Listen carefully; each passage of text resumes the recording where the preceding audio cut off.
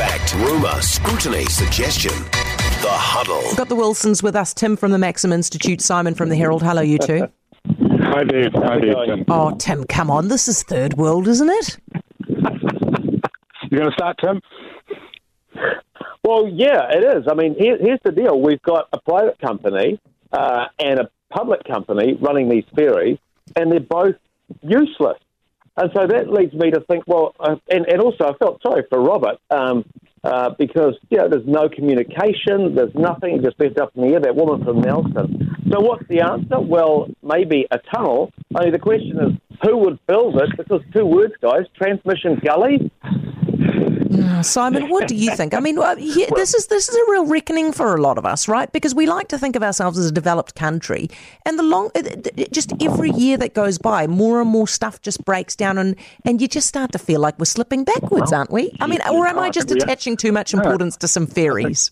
I think you are right. We're slipping backwards. We're slipping backwards because we've lived for a very long time on a couple of principles, and one of them is that governments should do as little as they can, and the other one is that actually companies should do as little as they can. So we're used to the idea that if we can get a good, cheap deal, we'll go for it. I mean, I don't know the ins and outs of both the ferry situations, but it definitely feels like, living in a country where we're used to paying cheap and expecting heaps, chickens are coming home to roost. Well, speaking of which, then, and hold on, Simon, it's driving me nuts. Sounds like he's got a whole bunch of chickens in there. Oh, Lord, it's more than and they're all flapping their wings. Anyway, so the producers are going to try. The producers are going to try to get Simon to step out of the wind. Let's talk about this, though. Yes. Yeah, because I think there's something in what Simon's saying, but also as a country, we're a bit short-termist. We want the cheap, quick, and short-term solution, whereas I think possibly in some sense as well, and I could be wrong, but it feels like we're coming to the end of an infrastructure cycle whereby the infrastructure we've got is no longer able to bear climate issues, but also emergencies in some kind, or in the case of the ferries, they have supply chain issues, end of COVID, workforce issues, COVID again. But we seem to be at the end of something. Let's plan to avoid being in this position.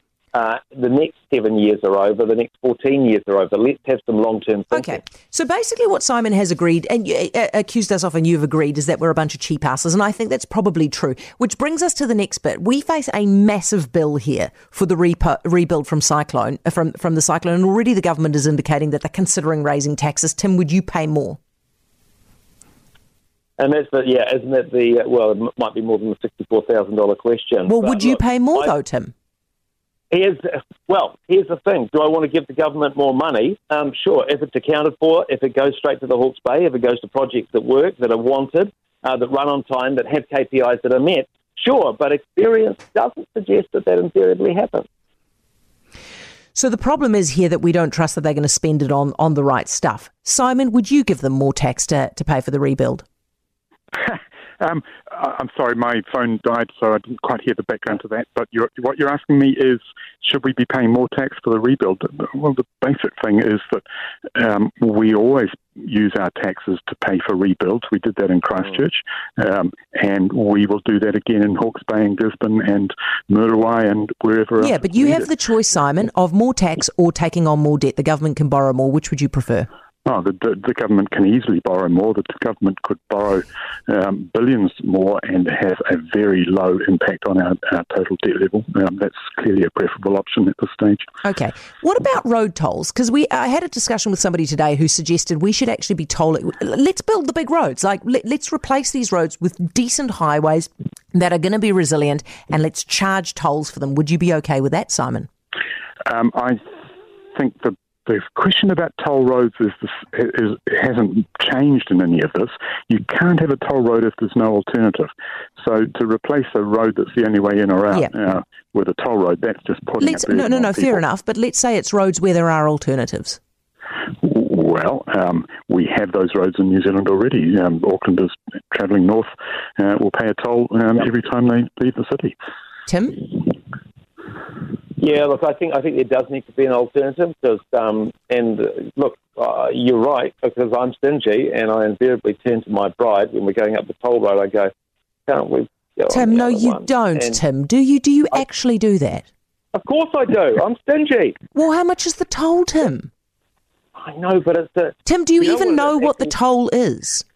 Yeah, I do. It's about $3.30 or something like that. The issue though is the convenience. If they can bill me conveniently to my credit card without having to log in onto a website, blah blah blah blah. So it's stinginess versus stinginess plus an aversion to inconvenience produces, I think, the kind of personality we're wanting to outlaw at the moment. Okay, all right. Those things are in contradiction, aren't they, Tim? Because normally you pay for the inconvenience. I mean, you pay for the convenience, but you just don't want to pay.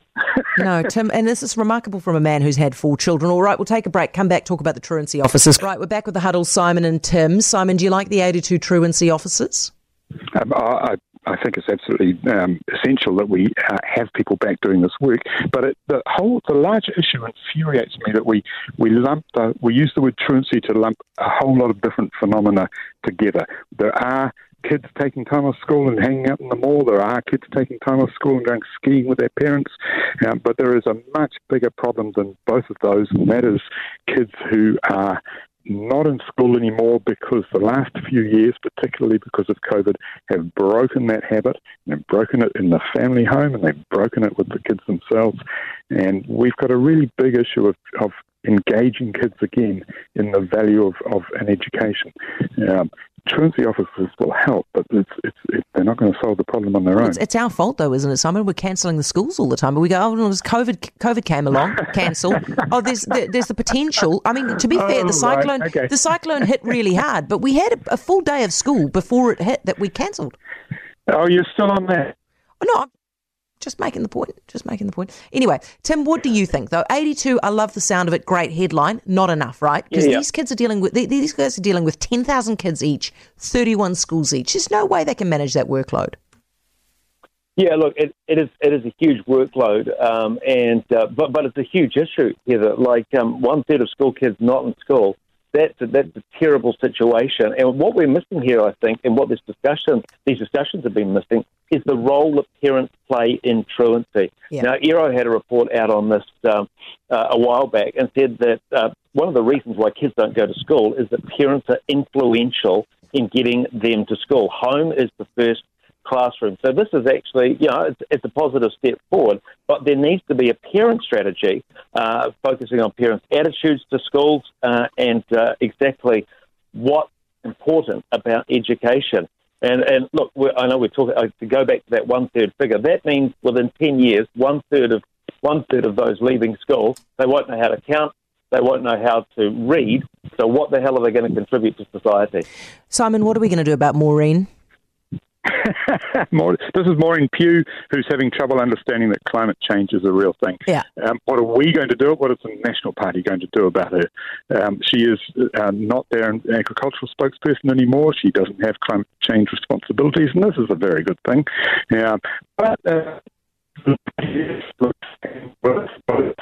Maureen's interfering with the line. Maureen is interfering with Simon's line right now. What do you reckon, Tim? What do we do? Do the Nats just need to put her at the very lowest on the list and just be, be rough? Can I just say, who cares what Maureen Pugh thinks? Will she be the environment minister? No, she won't. Will she be in cabinet? Probably not. Even if she's in cabinet, she'll be bound by cabinet responsibility. I mean, this just feels like it sounds a bit like a purity test. A bit like when you were used to say during COVID, I'm against mandates, and people go, "Oh, you're an anti-vaxxer." Yeah, Tim, you make a fair point, but Tim, you make a fair point, but the Nats have got a bit of a legacy problem here, where they need to convince people that they are actually taking this stuff seriously, right? Because there's a kind of a sense that they drag their heels, rightly or wrongly, whatever, and she doesn't help. Yeah, she doesn't help. I think she's actually repented, which is what witch hunts actually do. So but is that actually going to change the fact that China is planning 6 times US coal capacity and that Germany is dismantling wind farms for coal burning stations? We have to be prepared for the fact that the water levels will rise. Yep. And have some kind of idea of what we're going to do about listen, that. Tim and Simon, very quickly then, Tim, adaptation or mitigation or both? The fantastic article in Policy Quarterly, prepare for the coastal squeeze, use ecosystems, not walls. So I would say I would direct everyone to that. Okay, Simon, adaptation, mitigation, or both? Fantastic column in the Herald today. I did happen to write it. It has to be both. It's profoundly irresponsible to only talk about adaptation. No, I can't believe the self-congratulation there. Guys, thanks very much. Both of the Wilsons, Tim from the Maxim Institute, Simon from the Herald. 90% of parenting is just thinking about when you can have a break.